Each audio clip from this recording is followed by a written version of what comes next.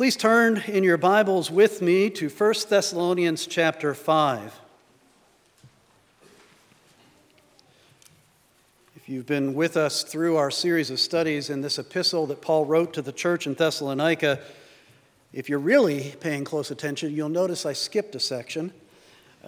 This morning we were originally supposed and scheduled to look at the first 11 verses of chapter 5. That would be the next section after what we had studied last week.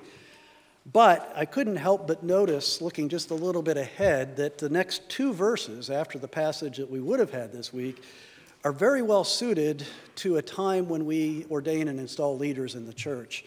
And so, with your forbearance, we're going to skip the first 11 verses. We'll look at those next week. We're not going to skip them entirely. We will come back to them next week. But I did want to jump to verse 12 and look at verses 12 and 13 this morning. Please give your attention to God's word. We ask you, brothers, to respect those who labor among you and are over you in the Lord and admonish you, and to esteem them very highly in love because of their work. Be at peace among yourselves. Well, as Owen mentioned at the beginning of the service, at the end of this service, in just a few moments, we are going to be ordaining one new elder, Ben Thompson, and then installing Ben and also two other elders who have been ordained in other churches, Dave Borch and Tim Eshelman. And they will all three be installed as brand new elders in this church. And we are very thankful for God's provision for the most important need of leadership. We are called Presbyterian. That means that we are an elder-led church. The word presbyter in the original Greek was the word for elder. And so to be Presbyterian means that the church is led by a group of elders, not one single elder, but by a group of elders. Together, these elders guide, direct, provide for, and protect the church of Jesus Christ. Men who have been called by Christ, who meet the biblical qualifications for elder, who then are nominated, trained, examined, and approved by the other elders, and then affirmed by a congregational vote, are put forward to serve as leaders in the church. Ben Thompson will be ordained as an elder because he's not served as an elder before. He's a first-timer. But Dave and Tim, as I said, were ordained in other PCA churches, and so they, along with Ben, will then be installed. By means of installation, and what we mean by installation is that these elders ordained in the Church of Christ at large are particularly installed as leaders in this local congregation. In the two verses that we just read from 1 Thessalonians 5, Paul gives just a few instructions to the church, the members of congregations, regarding how you as members are to see and respond to the leaders that God has placed over you. It was interesting this week as I was researching these two verses. If you've ever been to my office, you see the Lord has provided over many years a sizable library, which I'm very thankful for. And I looked through that entire library. I found two shelves that tell me how to be a good leader or tell other elders how to be a good leader. Two whole shelves in my library. I couldn't find a single book on how to follow a leader. I did find one book on membership, which had a section of it that dealt with what it means to be a good member, but that's the closest thing I could find in my entire library. So much has been written, both inside the church and outside the church, about what good leadership looks like. But very little has been written about what it means to be a good follower of a leader. And that's really what we're looking at this morning in this passage. It's a shame because we are born as anti-authoritarian sinners. That's the nature we're born with. And as anti-authoritarian sinners, we live in a very anti-authoritarian culture, more so than many cultures that have ever existed on the face of the planet. We need instruction on how to follow leaders well. We tend to measure and evaluate churches based on how well the leaders are doing, but very rarely do we look at how the followers are following as an indicator of a healthy church. But the health and vitality of the church is based just as much on healthy followers as it is on healthy, strong leaders. Now, just one caveat before I launch into the text. I did tell Owen this week that I really wished that I was a visiting pastor this morning. Just acknowledge it's a little awkward for me to tell you how to be a good follower as one of the leaders of this local church. I kind of wish we had brought in a guest preacher this morning. But, as always, I need to be reminded that these are God's words, not my words. I just need to faithfully tell you what God's word says here in verses 12 and 13, and so that's what I'll try to do. The one thing I want you to notice, first of all, is that the peace of the church is at stake. The peace of the church is at stake. Notice how these brief instructions that Paul gives to the members of the church, notice how it ends. Be at peace among yourselves. Good followers of good leaders means peace in the church. I've seen that to be true in many, many different experiences. If you are a member of this or any other PCA church, you have taken this vow before God and his people. Do you submit yourselves to the government and discipline of the church and promise to study its purity and peace? If you're a member, you took a vow to submit to the leadership of the church, to follow well, and to pursue and promote and work for the peace of the church. And so that's how important this is for you as a responsibility as a member. We see that, yes, it is the leader's responsibility to keep the peace in the church and to work for the peace, but it is also equally the responsibility of every member of the church to seek and promote and strengthen the unity in the church. Matter of fact, I hate to say it, but in much of my experience, when I think of the shepherding issues that we deal with as elders in the church, I feel like so much, like 90% or more of the shepherding issues that we deal with in a church is trying to keep the peace while the members seem to be working to destroy it. And that's one of the hard things of being a leader. Before we take a look at the members' responsibilities, I do want to take a second to see how Paul describes what the elders' responsibilities are. He does it with 3 phrases, which are kind of interesting. So I do want to look at the elders' job description first so that we make sure you understand what you look to your leader to do.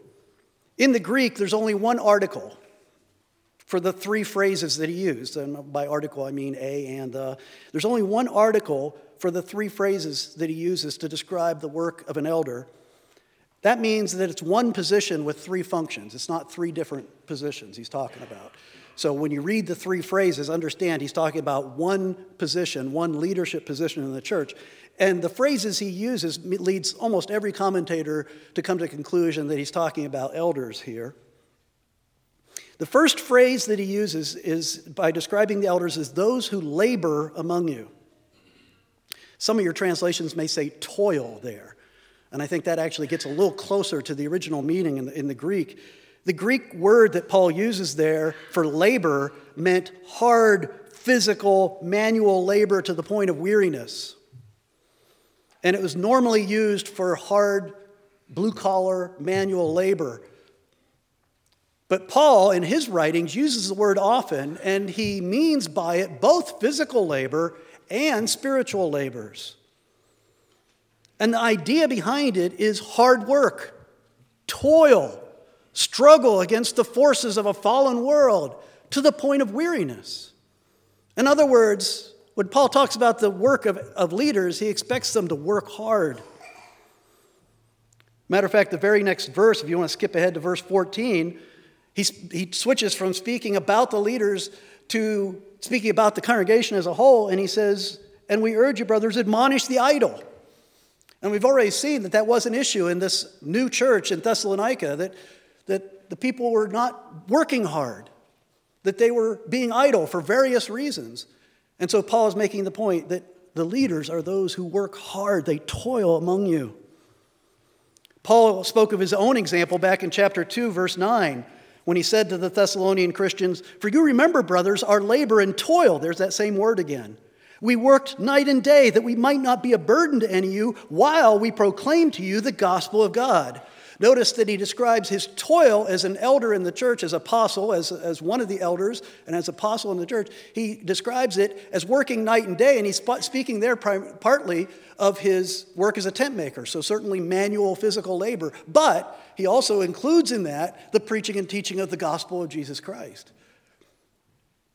And so Paul worked hard, and he spoke about that hard work and the source that drove him in that hard work, not his pride, not his ambition, but he describes it in Colossians 1, verses 28 and 29, when it says, Christ we proclaim, warning everyone and teaching everyone with all wisdom, that we may present everyone mature in Christ.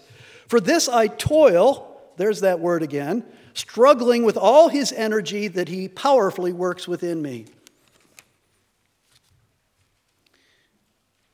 Elders, leaders in the church must be hard workers. That's expected when you take on the role of a leader. Sometimes when other pastors or other ruling elders will say to me, ministry is just so hard. It's such hard work. And we start feeling sorry for ourselves with all the hard work and toil involved in being a leader of church. And I always try to remind them to say, elders and pastors complaining about how hard of work the ministry is kind of like a plumber complaining about leaking pipes. That's why you're there. That's what you're called to. It's hard work. That's why people need shepherds, is because they're sinners, because their lives are messy, because keeping the peace is difficult. And so your elders are those who labor, who toil among you. Secondly, elders are those who are over you in the Lord. Those who are over you in the Lord, Paul says. Jesus Christ is the King of the kingdom. Jesus Christ is the head of the church. Jesus Christ guides the church. He provides for the church. He protects the church, his church, through the elders that he calls and prepares and equips and gifts to do the work of leading. Elders have authority. Elders have authority, but it's a delegated authority from Christ.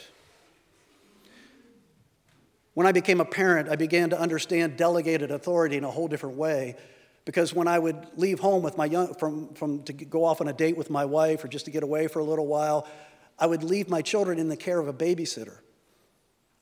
And I made sure before I left the house that my children understood that they were now under the delegated authority of that babysitter.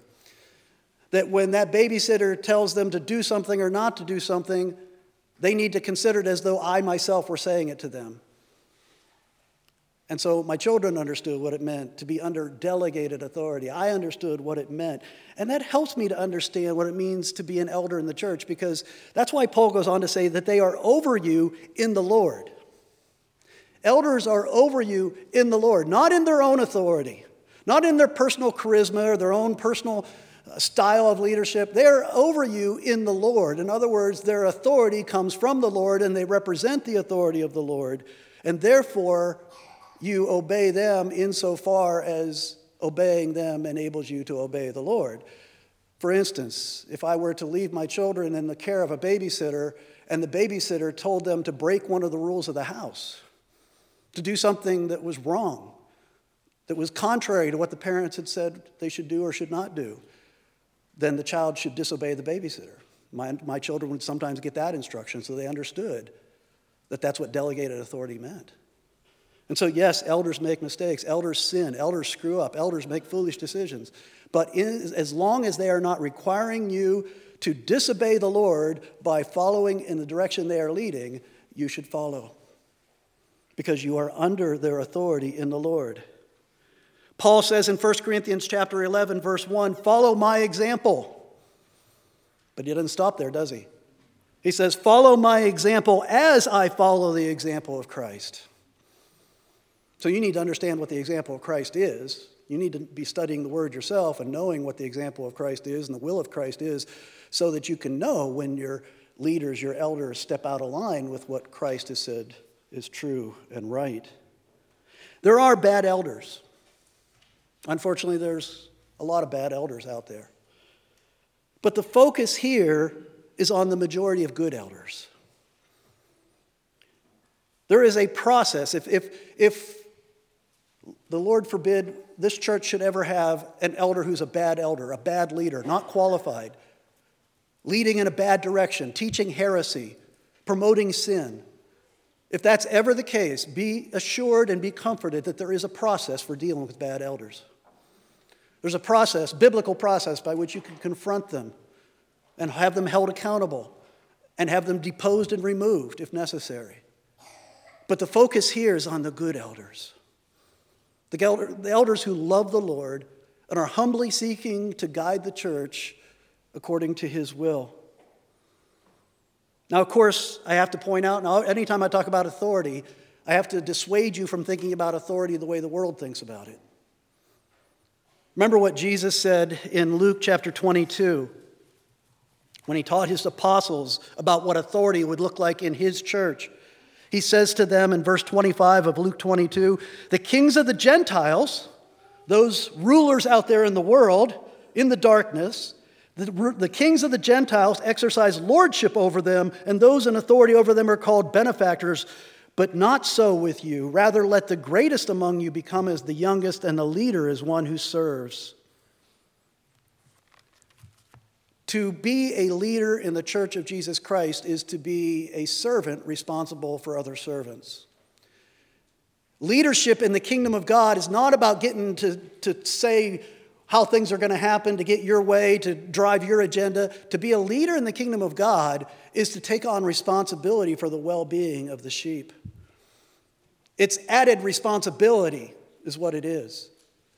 Leaders are responsible not only for their own lives before the Lord, not only for their own families before the Lord, but they're responsible for the church family before the Lord. And they're accountable for it. And leadership is about serving the needs of the people under your responsibility, your sphere of responsibility. Paul talks about the responsibility and the authority of leadership in 2 Corinthians chapter 10, verse 8, where he refers to the leaders in the church. He says, our authority, which the Lord gave for building you up, speaking to the church. Leaders in the church are given authority for the purpose of building up individual believers and the body of believers as a whole. That's also what Paul says over in Ephesians chapter 4, where he says, Christ gave leaders to equip the saints for the work of ministry, for the building up of the body of Christ. Leaders, if they're going to be Christ-like leaders, are going to be willing to lay down their lives for the well-being, the growth, the nurturing of the church. Whatever that takes. That's what authority looks like in the kingdom of God. The third phrase that Paul uses is those who admonish you. Those who labor among you, those who are over you in the Lord, and those who admonish you. It's a word that comes from the realm of teaching. The focus of the work of an elder, according to Acts chapter 6, is prayer and the ministry of the word. Elders must never lose sight of that. That prayer and ministry of the word is to be the focus of their work. The word admonishing is teaching, but it's more than teaching. It's teaching the truth plus exhorting God's people to obey and live by the truth, and also correcting God's people when they fall out of line from the word of God. Correcting them when they fall into sin. Correcting them when they fall into false doctrine. That's admonishing. And it's interesting to me that historically we talk about either 2 or 3 marks of the church. And 2 of those marks of the church are clear biblical teaching and discipline. That's what admonishing is. That's the work of the elder. So the job description of the elder, according to Paul, is to work hard, to toil in leading and teaching God's people. Teaching them from the pulpit, teaching them in classes, teaching them in small groups, teaching them one-on-one, imparting the word of God to God's people. Now I think about this new church in Thessalonica. Remember that Paul was concerned that they hadn't gotten the training that they needed. And certainly the elders in the church in Thessalonica, as a brand new church, were probably relatively new in the faith. They had a lot of growing to do themselves, a lot of sin in their lives still remaining. They had a lot of growing to do in terms of what it meant to be a leader and understanding. And so the church in Thessalonica would have to be patient and to show a lot of grace to their leadership. I'm sure that's why Paul feels it's important to tell them how they're to view and respond to their leaders. Think of what a blessing you have here, where when I look at the elders of this church, many of them, maybe even most of them, have served more than a decade, some more than a couple of decades in leadership in the church. What a blessing to the church. But let's look now at what the responsibilities of a church member are towards your leaders. That one book I found on how to be a good member, written by Jonathan Lehman, it's called Church Membership. And in that book, he says that too many Christians want the privileges of church membership, but not the responsibilities. Reminds me of my kids when they'd come home from college. Don't do this to your parents. I did it. I know I did it. It's a natural tendency. But when they came home after spending 8 months, 9 months living on their own, kind of running their own life, not having to answer to mom and dad, they'd come home in May or June to spend 3 months, 4 months at home. And they liked living independently. And they didn't want to come back under the authority of their parents. But boy, they sure loved having 3 square meals a day and a nice roof over their head and a television to watch and a car to drive. They wanted all the privileges of being members of the household, but none of the responsibilities. They weren't used to being told you have to be in by a certain hour, you can only have the car from this hour to that hour, you have to go out and mow the lawn. They didn't want any of the responsibilities. Too many church members are like that. I want to sit in my pew and get all the privileges of being a member, but don't ask anything of me. I don't want the responsibilities. Well, Paul's talking about the responsibilities. What's interesting to me, though, is that he doesn't talk about actions here.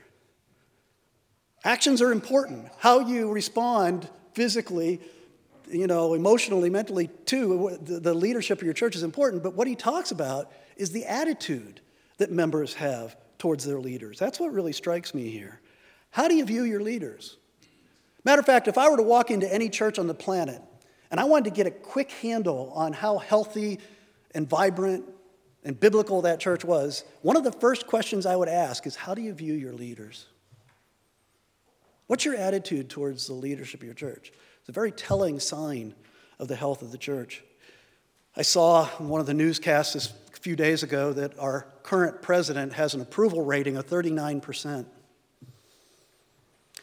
I don't care whether you think this president is the greatest president we ever had or the worst president we ever had. I don't care what your own personal opinion is. I'll tell you, objectively, it's bad news for a culture if your leader only has 39% approval.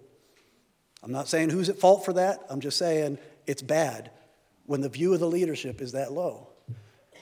And if this church had a view of 39% support for its leadership, this church would be in very, very serious trouble. Your attitude towards the leadership is crucial. And Paul gives 2 phrases for you to hold on to remember about how you view your leaders. 2 phrases. The first one is to respect those who labor among you, who are over you, and who admonish you. Respect them. And I'm going to add the word trust there. Respect and trust them, because there's an element in the original word that Paul uses for respect. If you notice, if there are other translations, some of the other translations don't use the word respect here. I'm not quite sure. It's kind of an unusual form of the word that Paul uses in the Greek. The root of the word means to know. But with the additions to the root word, what he's getting at, I think, is that I think respect is a good translation, but you have to add in there the idea of respecting your leadership because you know and understand them. Respecting your leaders because you know and understand them. Respect for authority is an extremely important biblical life principle. That's why it's encoded in the 10 Commandments. Commandment number 5 is to respect your honor and mother, to honor your mother and father. But in that is anybody who understands what the 5th commandment is really about. It's about respecting authority in all areas of life. Respecting authority in the home, respecting authority in the church, respecting authority in the government. Honor those authorities that God has placed over you. Respect is crucial. But the idea of appreciating, acknowledging, recognizing, respecting, knowing your leaders, I think, adds that idea is that you need to trust your leaders. In other words, if it gets to the point in your relationship with your leaders where you feel like the leaders of your church are just some kind of a cold voice of authority that makes inscrutable decisions behind closed doors, then that's going to be detrimental to your relationship with the leaders. It's going to be detrimental to the church if that's how you see your leaders. Instead, you need to make the effort to know, to recognize, to understand, to respect, and to trust them for the work that they do, and to trust their good intentions. The trust and respect of the membership of the church is the currency that the leadership has to work with in leading the church. And when that bank account of trust and respect gets low, the church becomes in great danger, and the church comes to a standstill, and leaders are handcuffed. When trust and respect are high, the elders are energized and empowered to lead the church, even through the most challenging or difficult of times. But when respect and trust are low, elders become discouraged and eventually burn out. I've mentioned this before, but I think it bears witness again that I've served on many committees and commissions of presbytery that have gone in to visit troubled churches. And when you get done listening to all the complaints and all of the accusations and all the charges that people have towards each other, towards leaders, towards members of the church, what it all comes down to usually is a loss of trust. And especially when talking about leaders, a loss of trust and respect. When leaders lose the trust and respect of the members, then a switch gets flipped. And if you don't trust your leaders, you all of a sudden become their accusers. You start criticizing. You start becoming a private detective looking for evidence to show that they are bad leaders. And that's what I see in troubled churches happen all the time. The issues are all different, but at the root of it is a loss of trust in your leadership. And when leaders lose the trust of the people, the church begins to implode. And I've seen it happen, and it's ugly. Leaders do sin. Leaders make foolish choices. Leaders do things that legitimately will drain down that bank account of trust and respect.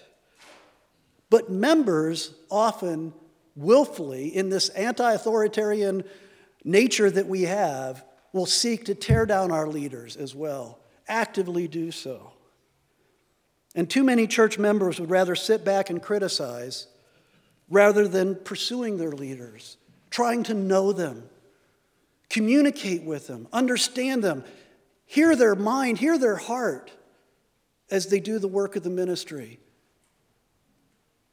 I have known many cases where members of the church, in my time here, many cases where members of the church have come to me or to come to the elders with their concerns, with their criticisms, constructive criticisms, asking for us to explain decisions we've made, asking us to discuss the issues that they're concerned about. And in almost every case, it's ended well. But I'll tell you, I also know there's many cases, not just here, but in many other contexts where I've been, where people do the natural anti-authoritarian thing, which is to go and find somebody who agrees with you in your criticism and criticize the leadership behind their back. And I will tell you, every time you do that, you damage the leadership. Every time you do that, you damage the church. Every time you do that, you damage the witness of the Church of Jesus Christ. We want to be criticized. We want to be shown if we're leading you any way that's not according to the Word of God. But we need you to come to us, to communicate with us, to hear us. And if you convince us that we're doing it wrong, we will repent, change, do whatever we need to do. But that communication is so important because it keeps that trust and respect at the level it needs to be for the church to be healthy and for leadership to be energized and to do the work that they're doing.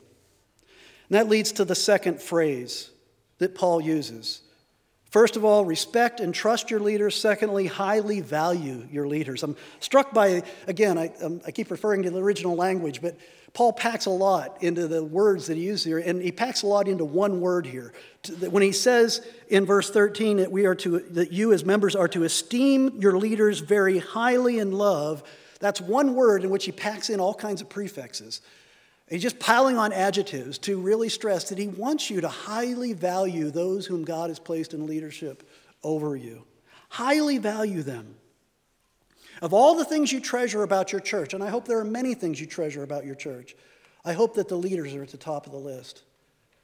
Because in many ways, so as the leadership of the church goes, so goes the church. As we said earlier, this is an anti-authoritarian age. Authority figures in the family, in the school, in the police force, in the military, in the government are mocked and ridiculed mercilessly in the media that are around us. And that mindset does infect the church. It infects the way that we think. It affects the way we view our leaders. And you as church members have to actively, aggressively work against that perception. A low view of leaders leads to a low view of what it means to be a member. And having a low view of your leaders and having a low view of what it means to be a member leads to a low view of the church. We need to remember what the church is. We remember that when the elders lead the church, this is the most important movement that is happening in the universe. John Calvin wrote this about the work of elders. He said, "The work of elders is the edification of the church, the eternal salvation of souls, the restoration of the world, and in short, the kingdom of Christ. The excellence and splendor of this work is beyond value." We are the embassy and the outpost of the kingdom of Jesus Christ in this fallen world. We are aliens and strangers in our own culture, but we are citizens of heaven and citizens of the eternal kingdom of Jesus Christ. And that's the kingdom that our leaders represent and that we as members are citizens of. The most important factor in the health and growth of this or any church is the quality of its leadership as it's measured and defined by Scripture. And so therefore, you need to highly value your leaders. In this book that Harry Reeder wrote, Harry Reeder is one of my mentors, taught me a lot about leadership. And in this book that he wrote on leadership called The Leadership Dynamic, he introduces the book in this way. He says, "If I were to begin my ministry as a pastor tomorrow, knowing what I know today, there's one commitment that I would elevate in terms of priority and attention. That one commitment is leadership. Specifically, I would commit myself to defining with greater clarity the biblical concept of a leader. Then I would commit to investing more time and focus in developing leaders committed to that biblical concept of leadership. Finally, I would seek ways to deploy them not only in the church and their families, but into every honorable sphere of influence in our culture." He goes on to say, this moment of opportunity in our culture today has been created by a vacuum of good leadership and a simultaneous phenomenon of cynicism and discouragement concerning leadership at large, in which the present leaders and concepts of leadership dominating our world today have been produced. Let's return to the mandate, the mission, and biblical model of Christian leadership and intentional leadership multiplication. If we succeed, then the church will again become a leadership factory and distribution center. If that is an important part of our mission, then you as members need to be good followers because good leaders need good followers. Speaking of highly esteeming your leaders, I came across this week in doing my research, came across an old illustration I've heard a number of times. I'll share it with you again. How to get rid of a pastor, and I'm going to broaden it. How do you get rid of an elder? Step 1, say a loud amen once in a while when he's teaching or preaching, and he'll preach himself to death. Thank him and compliment him for his service as a leader, and he'll work himself to death.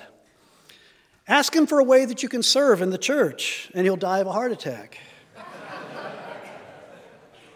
Or if none of those work, have a group of people pray for him. He'll become so effective that another church will be happy to take him off your hands.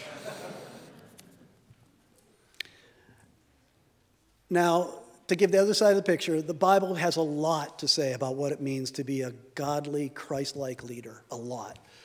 But that's not this passage, that's not this sermon. Just a couple of verses to lay before you the challenge of the attitude that the Lord expects you to have towards your leaders. Paul is saying that good leaders need good followers, and that's your responsibility. Hebrews chapter 13, verses 7 and 17 say, "Remember your leaders, those who spoke to you the word of God. Consider the outcome of their way of life and imitate their faith. Obey your leaders and submit to them, for they are keeping watch over your souls as those who will have to give an account. Let them do this with joy and not with groaning, for that would be of no advantage to you. Know, respect, and highly esteem your leaders for the good of the elders, for the good of the church, and as Paul says here, or the writer of Hebrews says here, for the good of your own soul. That's how important this is. Let's pray. Father, we are so thankful for the godly, Christ-like leaders that you have provided in all of our lives, throughout our lives. Thank you for those who have led well here in the past, in past generations.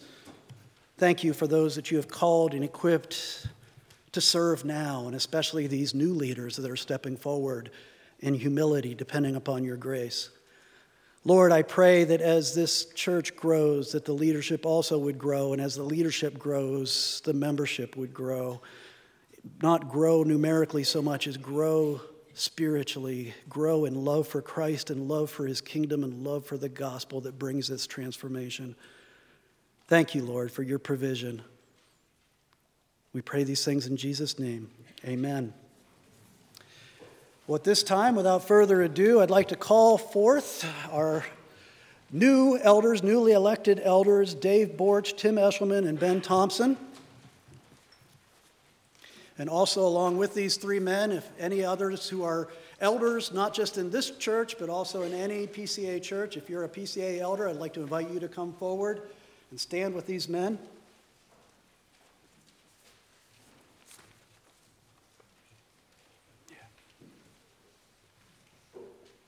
Not too far. You need to be able to see me here. All right.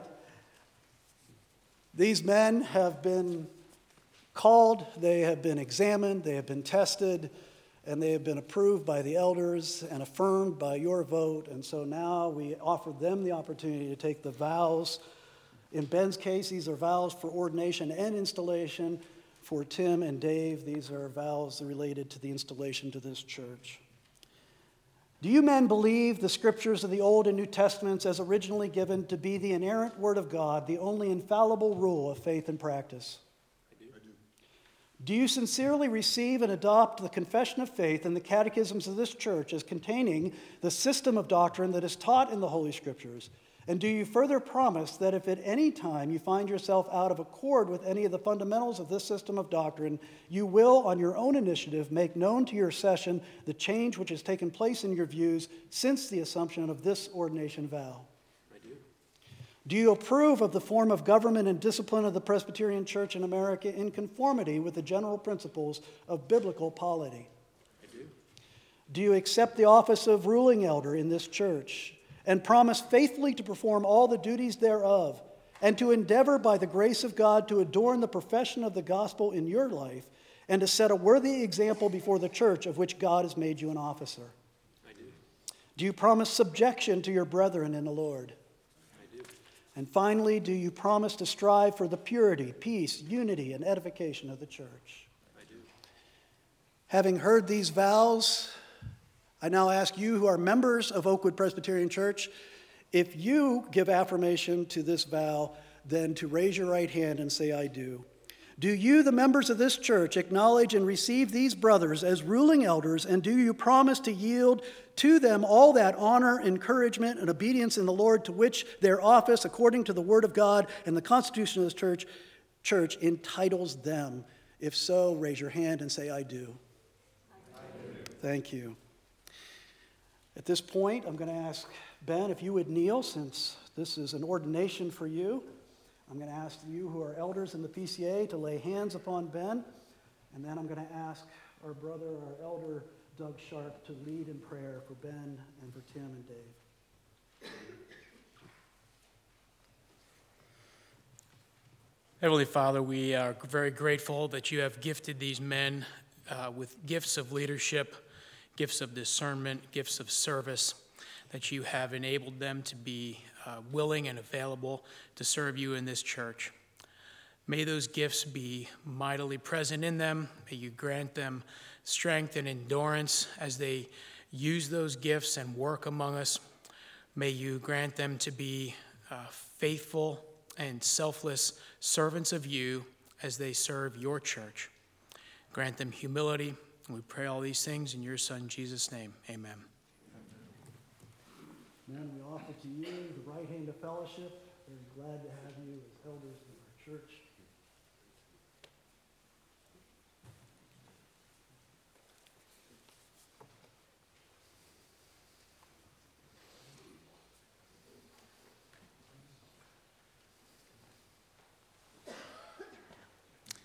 If you men will stay here a moment, the elders are free to go, but the new elders, I'm going to ask you to stay.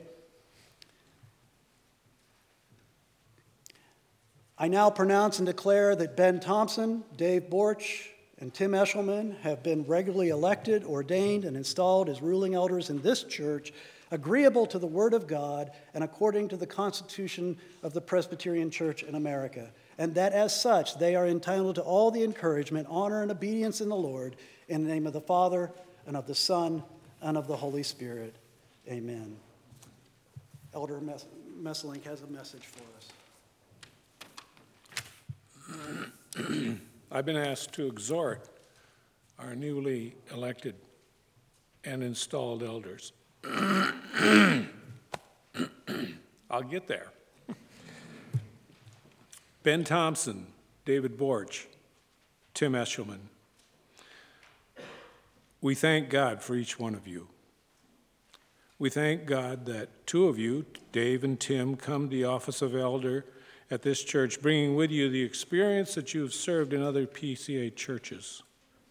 We thank God for you, Ben, for your diligence, study, and service to this church, and for the wisdom that you bring to our session as a younger man to give us balance and perspectives that we may not always see. Many years ago, when I was a newly elected officer and my hair was a different color, a wise elder gave me some excellent advice. As elders in the local church, we seldom deal with weighty ecclesiastical matters, he said. Mainly, we deal with the day-to-day grunt work of trying to do things in good order. When making decisions in session, always ask yourself, is this what I want, or is this what is good for the church? Is it in line with Scripture or with my ego? I've never forgotten that, and it's been a good guide for me. The work of elder is spiritual. It is both an inward and outward calling. This office is not an honorary function or a good old boy network, but rather a call to spiritual labor. It demands sacrifice, perseverance, commitment, and sometimes even suffering for the cause of Christ. It requires extra time in God's Word, in meetings, in listening to people and their problems, and in counseling and disciplining or discipling God's people. And more than ever, it requires elders to be diligent in much prayer.